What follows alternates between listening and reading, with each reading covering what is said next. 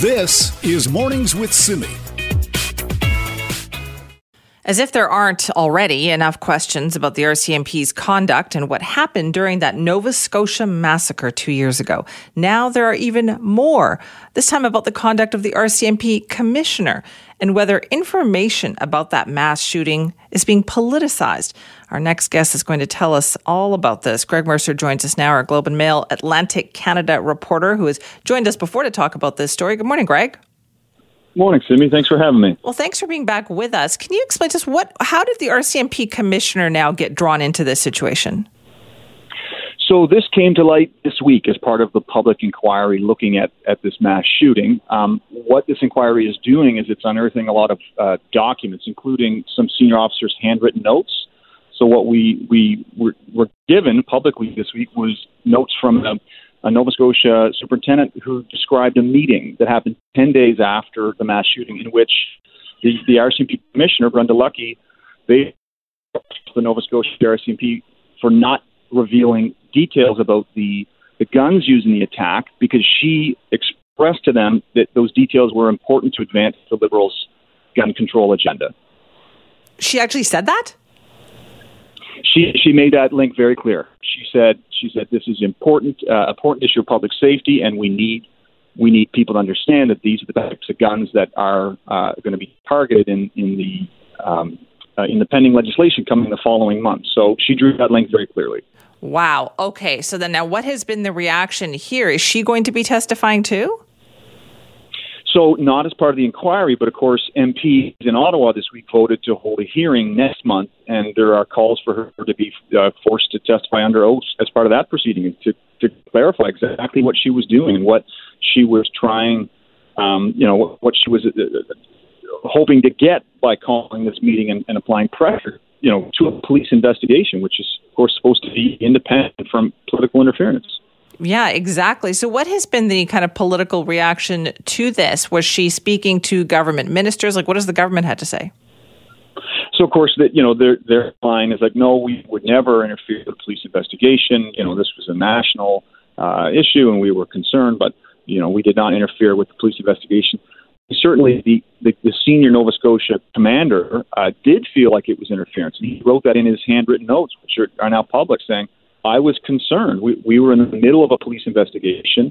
They were pressuring us to share information before we were ready. And he made a note of it. So, and it's also worth noting that he didn't do this to expose the commissioner. These were private notes he never intended to share. He was forced to share them as part of the inquiry. So I think it adds credibility to the concern of that people are having this week. Yes, no kidding. All these questions then about RCMP conduct. And when it comes to the hearing this week, what else have we heard about the situation of the shooting, right? Because the whole point of this hearing or this testimony was to talk about what happened during that mass shooting, that 2 days over which that occurred. Yeah, well, we're getting a clearer picture of the many, many missteps and mistakes by police in their response. Just hesitation, lack of organization, lack of clarity around who was in charge, lack of training, and there are a lot of people in Nova Scotia who feel that the RCMP, frankly, contributed to the death toll, that especially on the second day of this attack, had they been more organized, there would have been fewer people killed. And that includes even just how they communicated with the public. There was a lot of information they withheld and did not share publicly about the gunman, about the vehicle he was driving. And that's caused a lot of concern for people in the province. From what I understand as well, Greg, there was confusion, it seems like, at the scene about who was actually in charge. And there were all these senior officers there who didn't think that they were the ones who were actually in charge. Absolutely. Yeah. I mean, with each passing week, we're getting a clear picture of just how badly disorganized the response was. I mean, there was one officer who had phoned into his colleagues and said, I've been drinking. I've had 4 or 5 rum drinks. I'm in no shape to participate. And then an hour later, he's inserted himself in the police response, and he's directing officers, making critical decisions that, in hindsight, we now were the wrong decisions, offering contradictory, directions. So the officers on the ground say it was very confusing to know who was in charge and who we should listen to. Wow, Greg, has it become apparent that there was a lot of stuff here about the way the RCMP works that they need to work on, but this is probably why they didn't want to have this hearing to begin with? Yeah, I think most definitely. I think this does not look good on the RCMP. I think they have been badly hurt by this inquiry in terms of their image in Nova Scotia. I think a lot of people in that province have lost faith in the RCMP. I mean, this has exposed the RCMP to a lot of criticism. You know, at a time when people needed them the most, they looked the worst. And I don't know how they recover from that. Yeah, how have the families been? I know they've been upset at different parts of this inquiry about the process and how it was happening. What's it been like for them the last couple of weeks? I mean, they've been frustrated. There have been moments where senior RCMP officers have been spared from cross-examination, which is one of the things that was very important to these families who lost loved ones in this attack. I mean, 22 people were killed. There's a lot of victims here. But some of the senior RCMP have not had to face cross-examination because the commission running the inquiry was concerned about re-traumatizing them. So you can appreciate that decision has angered the families who want to get to the bottom of police mistakes. Yeah, I can certainly appreciate that. Listen, Greg, thank you for joining us this morning. Yeah, my pleasure. Thanks for having me on. And thanks for explaining all that to us. That's Greg Mercer, who's the Globe and Mail Atlantic Canada reporter, talking about the inquiry that's going on in Nova Scotia. And of course, it's talking about what happened in Nova Scotia with the mass shooting 2 years ago. But now it's also moved to the hallways in Ottawa, too, because it sounds like MPs are going to be holding a hearing, and this will come next month, so in July. And these hearings will have to do with what Greg was just talking about, allegations that the RCMP Commissioner, Brenda Lucki, tried to put pressure on other RCMP officers investigating the mass shooting situation to help advance the gun control agenda in Ottawa. The twists and turns of this story, are just unbelievable. So now it's going to be turning to Ottawa. And so at the request of the Liberal government, MPs are going to hold a hearing on this. And all of this just erupted this week with the notes that Greg was mentioning there that came up in the testimony. And you know what? What's going on in Nova Scotia with this inquiry and how it's impacting, the RCMP's reputation there, it very much reminds me of what we went through here in BC with the Braidwood inquiry. And that was dealing with the death of Robert Jacansky out at Vancouver International Airport. And if you remember the conduct, just all of the conduct of those 4 RCMP officers, the video that came out that contradicted what they had been saying, and then everything that happened after that with the perjury, and it just really shook people's kind of faith in the institution of the RCMP. It really changed how people viewed that force in this province, and you can see that kind of happening in Nova Scotia, understandably so, given what people in that province have been through in the last couple of years. And we will, as always, continue to follow that story, especially now that it's getting even more headlines with these allegations involving the commissioner of the RCMP allegedly trying to use this situation to advance a gun control agenda. This is Mornings with Simi. Well, the city of Vancouver is trying to love the nightlife in our city, trying to actually boost things up a little bit. That was the announcement yesterday by saying the city will be getting its own version of what's called a night mayor. This was an announcement by Mayor Kennedy Stewart, reps from the downtown businesses and hospitality tourism sector. The office is going to be called the Office for Nighttime Economy. It's like a single point of contact for Vancouver's tourism, hospitality, arts and culture sectors to talk about kind of nightlife initiatives. Now, do we need something like this? Well, let's talk to Jeff Guinard about that. He's the executive director of ABLE BC. That's BC's Alliance of Beverage Licensees. Hello, Jeff. Good morning. First of all, how's business? Oh, it's challenging out there, but the good news is we're seeing, since the pandemic restrictions have all kind of ended, lots of customers are coming back, lots of people are comfortable coming out again. Our issue, honestly, is just getting staff to work the place. There's a massive labor shortage in our industry and others, and it's really impacting our ability to put our best foot forward. But overall, business is going fairly well. Okay, so does that mean like reducing hours maybe? Like how are businesses adjusting to that? Yeah, what you typically see is, we've got to reduce hours. We'll end up having, you go to a restaurant or a pub and you see half the place looks empty, but we're telling you we can't seat you because we don't have the kitchen staff or the staff to serve you. And sort of the situation where we'd rather you come back later when we have more space and say you're going to have to wait 2 hours to get a meal or something. to see some places having to shrink their menu a little bit, and sometimes they're closed for lunch service, so things like that, which are really quite frustrating for the owners who are trying to rebuild after all the COVID losses. Right. But it's a big challenge, and I'll put it this way: in the before times, our industry employed about 190,000 workers, and right now we're about 30,000 workers short of that. So it's we're asking for folks to be really patient when you go out, and we're going to take some time to rebuild. So given that, then, do we have the ability to boost nighttime entertainment in this city? Do we even have the people to do this?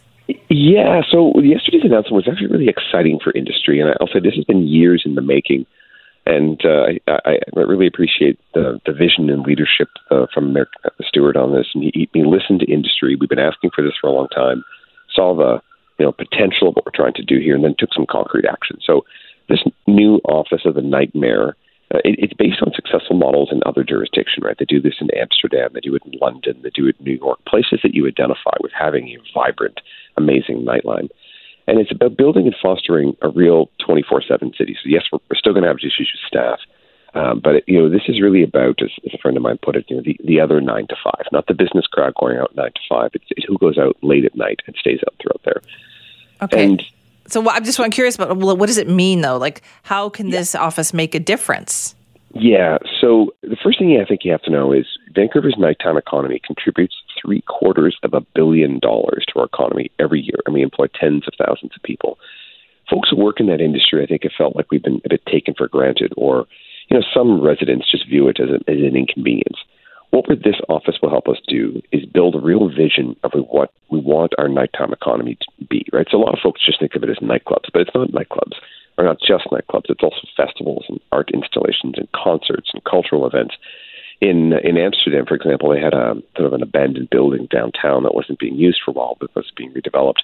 They turned it into a space for artists to kind of produce art over the course of the evening, and then they had folks tour it, and it became a place where people would dance and people would connect. The nighttime economy ends up being the heartbeat of a city, right? It's where culture and community are created and thrive. So this office is about coordinating those activities. It's about putting the nightlife on city council's agenda so that politicians and society at large can understand what that nighttime economy is about, what it contributes. We can explore ways to stimulate it and build it in a way that's diverse and socially inclusive, so that it works for all the people of Vancouver. And in other jurisdictions where they've done this, it's led to massive economic development and really enrich the cultures in the city. So that's why we're quite excited about it. Right. Is this something, is this going to require an attitude shift, do you think? Like, is this a big change for Vancouver? Yeah, that's an astute way of thinking of it, because it does lead to an attitude shift where you now have somebody who goes to city council, who's met with everyone in industry, who's met with residents, and can speak on behalf of that other 9 to 5. Otherwise, it's just not even anyone's thought process, right? I mean, city council spend time talking about, garbage collection or, the Broadway plan, or all things that are necessary for the city, but that's only half of the city's day. We are a 24/7 city. We're already doing it, right? We're already contributing $750 million a year from a nighttime economy, so we can double that if we bring the right focus to it, and we have politicians thinking about it, and we have residents thinking about it as well. So it is a bit of an attitude shift. And this is the first step. Now, this office is only going to exist. It's kind of a temporary initiative for the next 6 months. And that'll take us after the next municipal election. So that's when we're really hoping it will be a permanent structure. Because, this is not just, Mayor Stewart's initiative. This is a joint initiative through Destination Vancouver, the Downtown Vancouver Business Improvement Association, Hospitality Vancouver, so the liquor licensees and other, entertainment venues, as well as the city, right? So this is definitely the right way forward. Okay, so is this something that you think people have been wanting for a long time? Like, how has the industry been managing? Has it been hampered? Have there been things that haven't happened because we don't have this kind of focus on it? Yeah, absolutely, right? I mean, it took us years to get, some simple policies passed through where, we've got things like in Vancouver, we had a very strange occupancy calculation load. So you would find if you had the exact same licensed establishment opened in Kelowna or Kamloops or Victoria, your occupancy could be, X. But in Vancouver, it was, 75% of that. And there was no real logic for it, right? But it took a long time to get council's attention, to get it onto the agenda and have the mayor help change that kind of policy. These are the things that a night mayor would be able to help deal with constantly, right? And can be the link between, adding up patio cultures and changing occupancy loads and harmonizing closing hours at bars and building in the right kind of festivals and the right tourism activities. To say, hey, we can also do tourism things in the evening and at night. We can launch things at 10 p.m. or midnight instead, and people will show up to that. Right. So it's about going out and making sure that as we do all that, we're doing the work of speaking with residents and local entrepreneurs and politicians to build it all together. So right. We've seen this work. Is policing a part of that as well? Because obviously you're going to need a little extra help at nighttime then. Oh, absolutely, yeah. And in other jurisdictions where they do that, the police are partners right from the beginning. And we feel very comfortable with that. I mean, we have a partnership with the Vancouver Police Department through our Bar Watch program, which helped get organized crime out of bars and nightclubs, over a decade ago. Back when we had gang wars in downtown Vancouver, and you'd end up with rival gangs sitting across from each other in a bar, and we had no idea, right? We're just serving customers. We don't know who's right, and the police really helped us build a good partnership to make that happen. So, yeah, this is also about building it safely, inclusively in a way that works for everybody. But you can only do that when you have someone whose job it is to start thinking about these kind of questions and make sure we build those kind of relationships.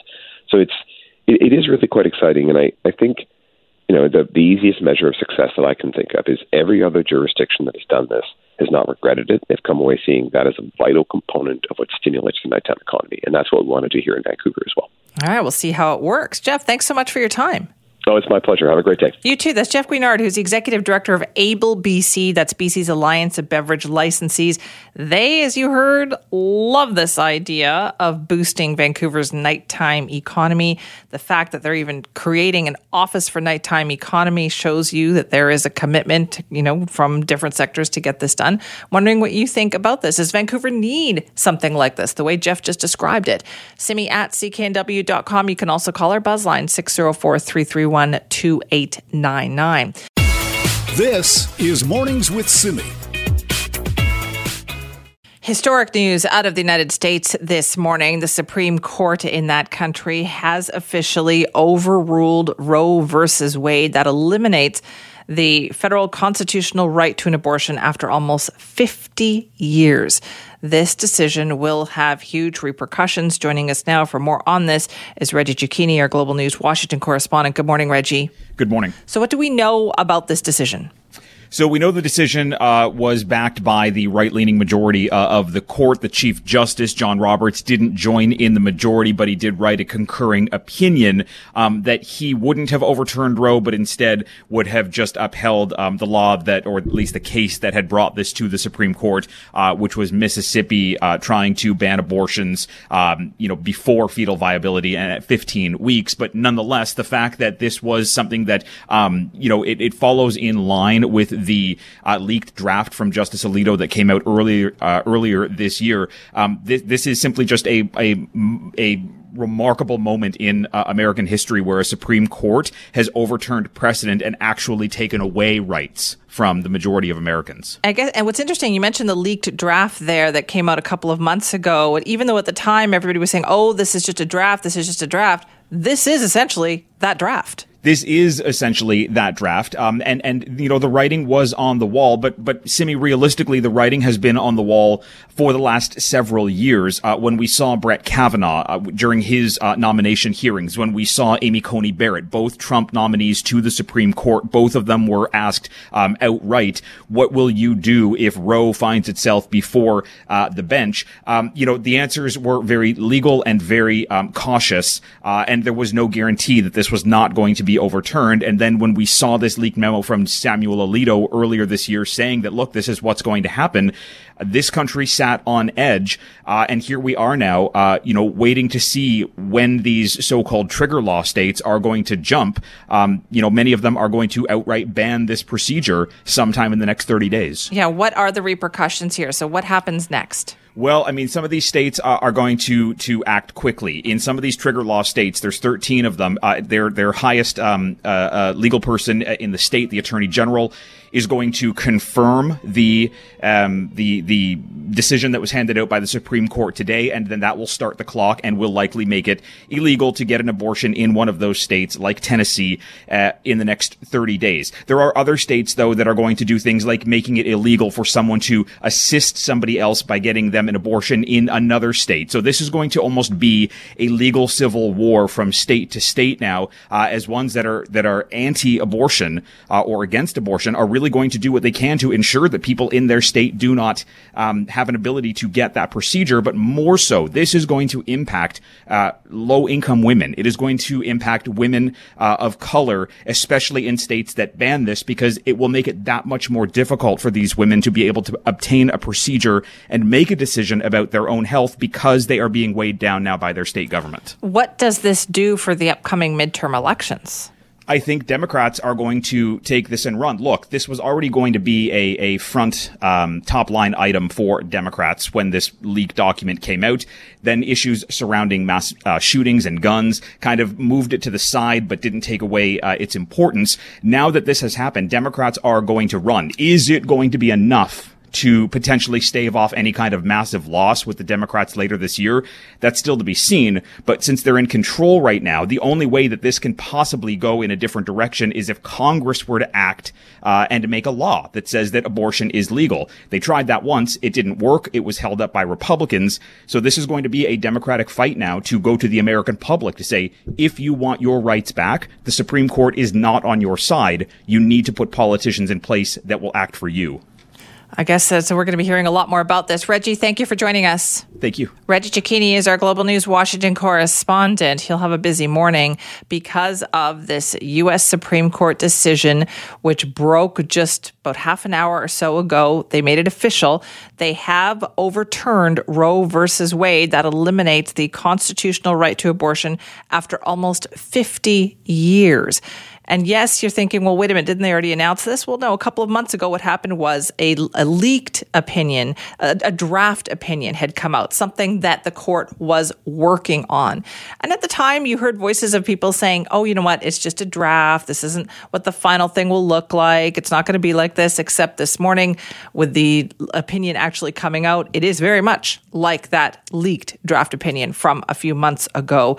And this dramatically changes even the political landscape, but more importantly, the actual landscape for women and people in the United States who were looking for abortion access. It will change from state to state now. So lots of developments on that front. Keep it tuned in here for the very latest. This is Mornings with Simi. It is now time again for our farming series called Keep It Local. We're trying to highlight local farms and producers to help you find ways to keep it local when spending your hard-earned money on produce and other products, for instance, like meat. If you're a meat eater, there are ways for you to connect more with the people who produce that for you too. Joining us now, Julia Smith is president of the Small Scale Meat Producers Association, also a farmer and founder of Blue Sky Ranch. Hi, Julia. Hi, Simi. How are you doing today? I'm doing well, thanks. And you? I am excellent, thank you. Now, I'm glad that we're talking about this because I feel like this is one of those areas that really seem to be growing. And is that the case, Julia? Like, are more and more people interested in where their meat comes from? Definitely. I mean, people are more and more interested in where their food's coming from across the board as we see the effects of climate change really starting to hit home and affect people directly. And how did you get into doing this? Oh, boy. I kind of stumbled into this by accident. It started with backyard chickens and got out of control really quickly with my own family just wanting to take more control over where our food came from. So you had backyard chickens, and then you rented out a piece of land to, do some gardening? Yeah, we rented a piece of land down in South Burnaby, actually, and it came with a very large complement of terrible weeds.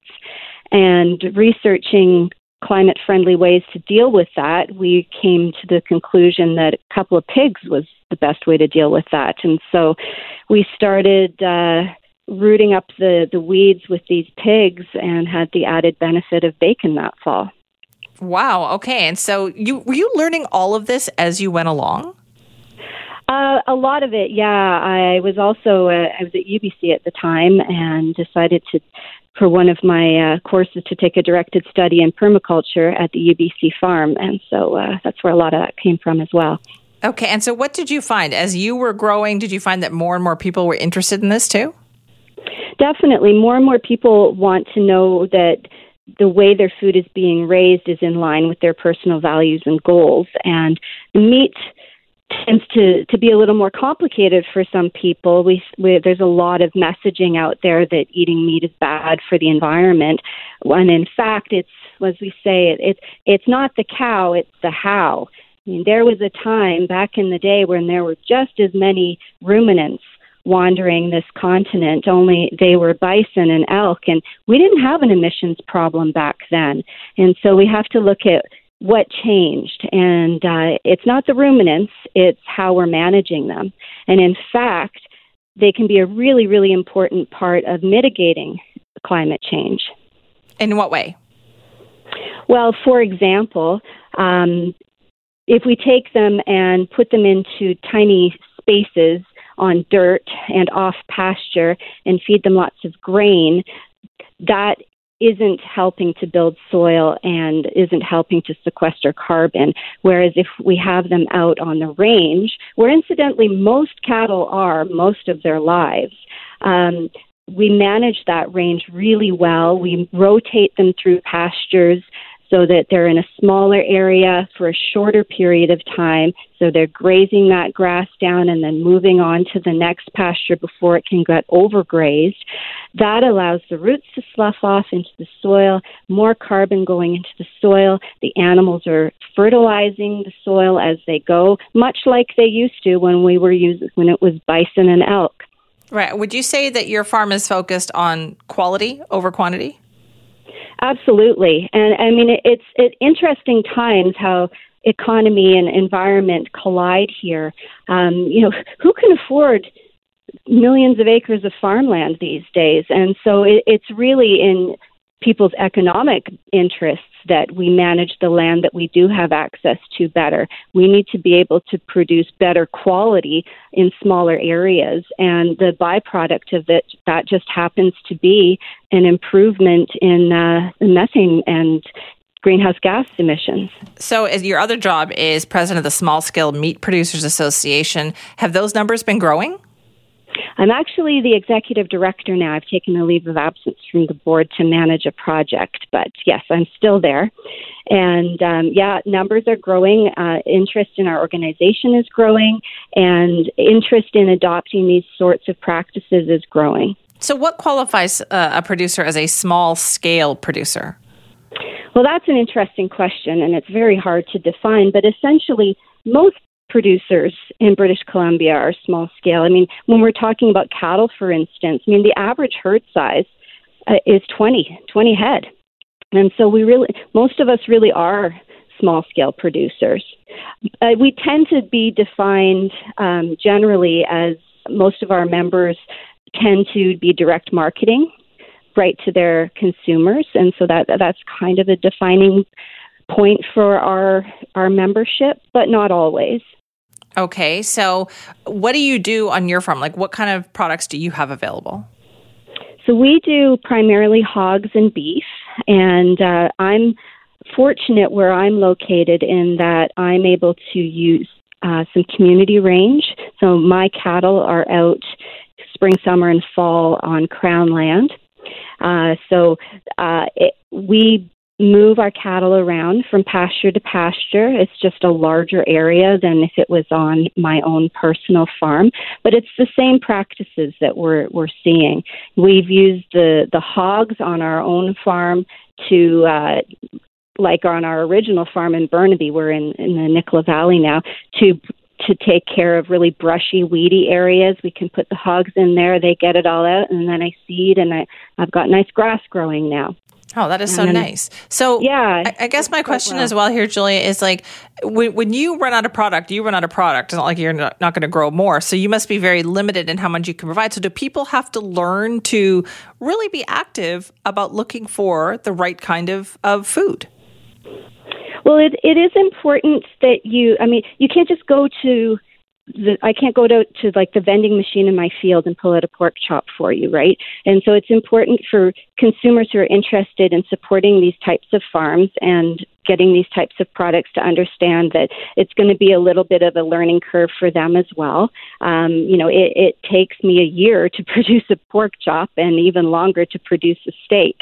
And so planning in advance, getting your order in advance. And yes, I'm going to sell out long before we actually process these animals. So it is a bit of an adjustment for people to get used to working with farms like these, but it definitely benefits everybody, and you're going to save a bit of money over buying it at the grocery store, and you know where your meat's coming from and how it was raised. And that money stays in the local economy too. So how can people, like if they're listening to this going, you know what, I would like to do this. This is how I want to stock my freezer. Where should somebody start?